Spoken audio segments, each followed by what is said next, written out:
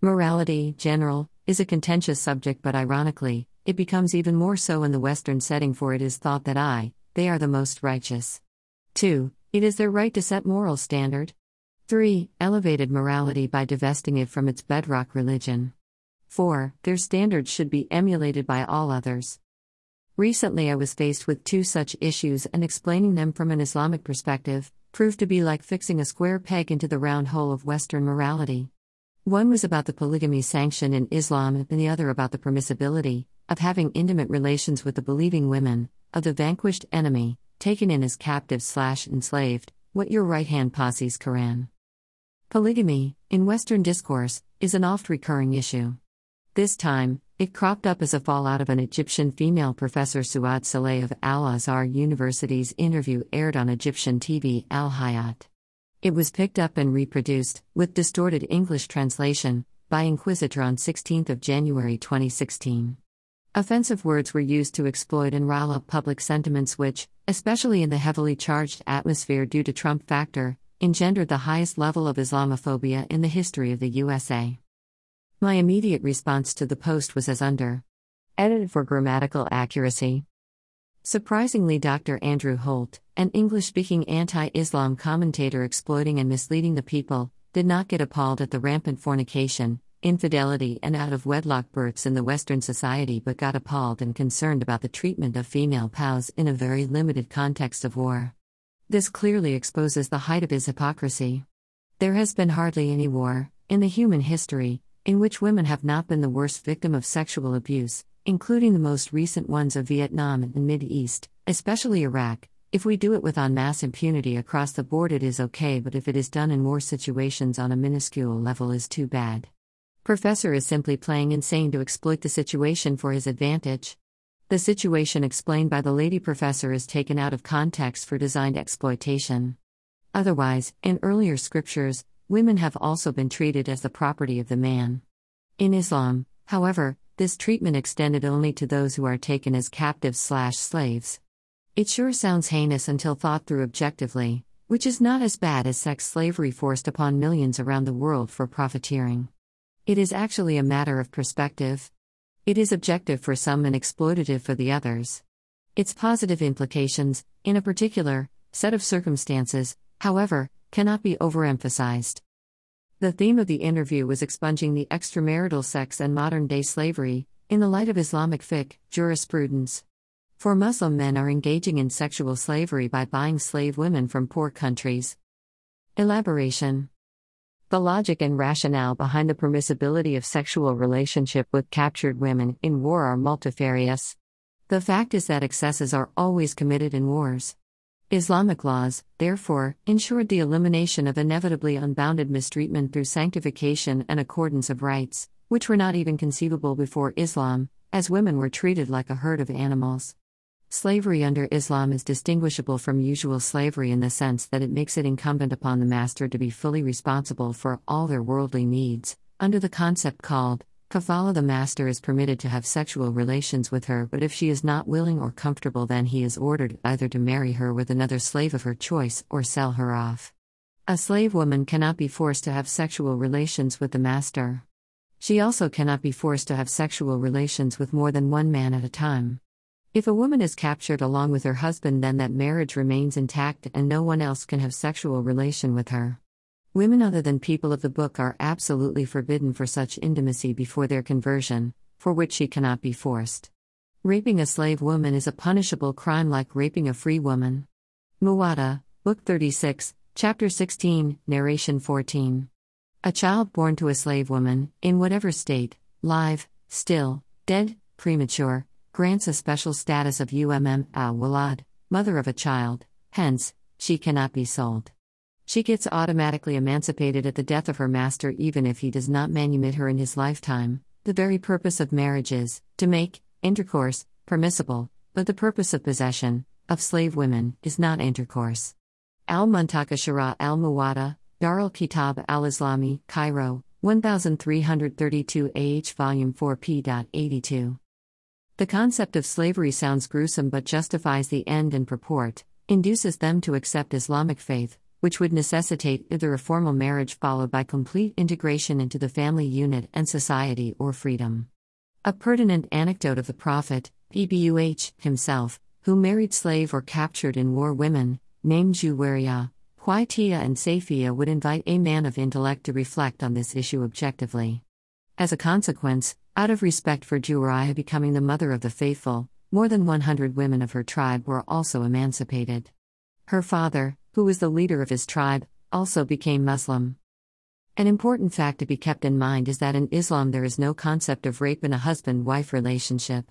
A woman has to satisfy the sexual needs of the husband unless there is a permissible reason such as menstruation or some sickness, etc. It does not mean forced sexual intercourse. A slave woman, on the other hand, seems to have been given more latitude than a free woman. Needless to say, that master/husband has to be kind and compassionate, romantic, amorous, as is established by the Prophet, Pebuh's Sunnah. Similar kindness has to be accorded to the captured woman. It should also be borne in mind that Islam is a religion attuned to human nature. Human nature, tendencies and inclinations along with preventive measures are, very much at the root of its injunctions. Excesses are committed in wars and would continue to be committed, despite UN human rights and Geneva Convention declarations. Islam, therefore, has enforced a preemptive system, in the face of human frailties way before these declarations and laws were even conceived. https://shakir2.wordpress.com/2019/08/29/his wife a-sex slave/ Polygyny. Polygyny had been rampant since pre-Islamic era. Prophet Solomon, R.A., reportedly had 300+ wives. Having a large harem of women/wives had been a norm. Polygyny, before 20th century, had been in practice among Eskimos in northern fringes of North America and Greenland when anyone hardly even knew about them. It is still practiced in North America and elsewhere in Americas, by Mormon and some other tribal communities. In the Middle East and Africa, it is a commonplace. Its logical reason seems to be unbridled avarice and machismo. Then, Arab and African tribal societies afforded it a political flavor. Marriages began being solemnized for buying the loyalties of other tribes. At the advent of Islam, however, a limit of maximum 4, at any given time, was set, thereby dispensing with the custom of numerous wives and countless children simultaneously. Non-Muslims wonder and also object that why it was not restricted to just one wife? Divine wisdom, in some matters, challenges the objectivity of our ingrained ordinary beliefs, possibly for two reasons: either to leave us at the threshold of despair, rejection, and unbelief, or to transcend to a higher level of contemplation to appreciate the efficacy of divine wisdom. Quran in Surah Nisa 4, v. 129 clearly states that you do not have the capacity to be judicious among your wives regardless of how sincerely you intend to. Therefore, do not lean towards one and neglect the other, leaving her hanging. And if you do the best you can, God is forgiving and merciful. It is also said in another verse, number 3 of the same surah, that if you fear that you won't be able to do justice, just take only one. Great pioneering sociologist William Graham Summer in 1906 explains the customs and traditions like this: the right way is the way which the ancestors used and which has been handed down. The tradition is its own warrant. It is not held subject to verification by experience. The notion of right is in the folkways. It is not outside of them, of independent origin, and brought to test them. In the folkways, whatever is right. This is because they are traditional, and, therefore, contain in themselves the authority of ancestral ghost. When we come to the folkways, we are at the end of the analysis.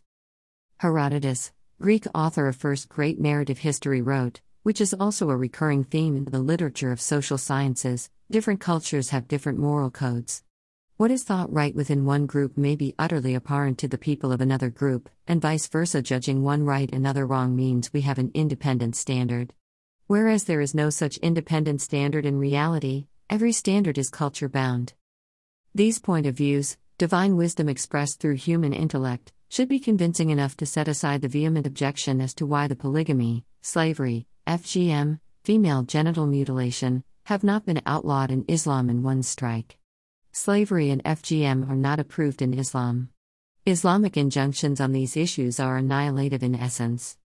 In the case of polygamy, however, there are several logical arguments which could be offered in its favor, but most intuitive would be that, since man belongs to the larger group of social animals, hence his natural tendencies ought to be in line with that of the group, multiple mates. This is probably why there have always been more women than men to meet this threshold. Man, from the known history of mankind, has been endowed with the head of the family and beholder of rational being status. He has also been enjoying the companionship of numerous women to satisfy his natural propensities. The limitation of one wife seems to be unnatural, counterintuitive, and counterproductive. Deviation from this natural order is vividly evident in the moral decay of the Western, artificially constrained one-for-one societies. The number of wives in Islam, however, was restricted to rational maximum 4 commensurate with the level of social developments and level of responsibilities at the same time. Pattern of Prophet Muhammad, PBUH's marriages with more than one widow, one older than him and a businesswoman, divorcees, pubescent girl, etc. on the one hand, sets the standard for a successful marital relationship while, on the other, proves the efficacy of more than one wife. Historical perspective of polygamy. Antique Egypt law, a man could marry more than one woman under some circumstances. Babel law, according to Hammurabi laws, if a woman could not bear a child or had a serious disease, the husband could have a concubine. Chinese law, if the wealth of the husband were sufficient, he could marry secondary wives. Antique Brahmins, according to the book Vishnu, men could marry 1, 2, 3 or more women in accordance with their classes. In the laws of Manu, the husband had to choose his first wife from the same social class. He could marry a woman of lower classes as his second wife. Ancient Iran, polygyny was legal. Under Roman law, it was permissible to have a concubine, without a legal wedding.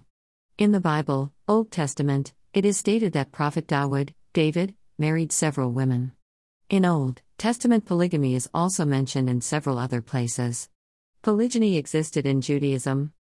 Blogshaker.shalimerinsurance.com https://shakir2.wordpress.com https://www.facebook.com/shakir.mumtaz https://plus.google.com/1007698308792572551001/posts https://n.wikipedia.org/wiki/user/shakerm https://shakir2.wordpress.com/20./10/disjunctive sequel 2/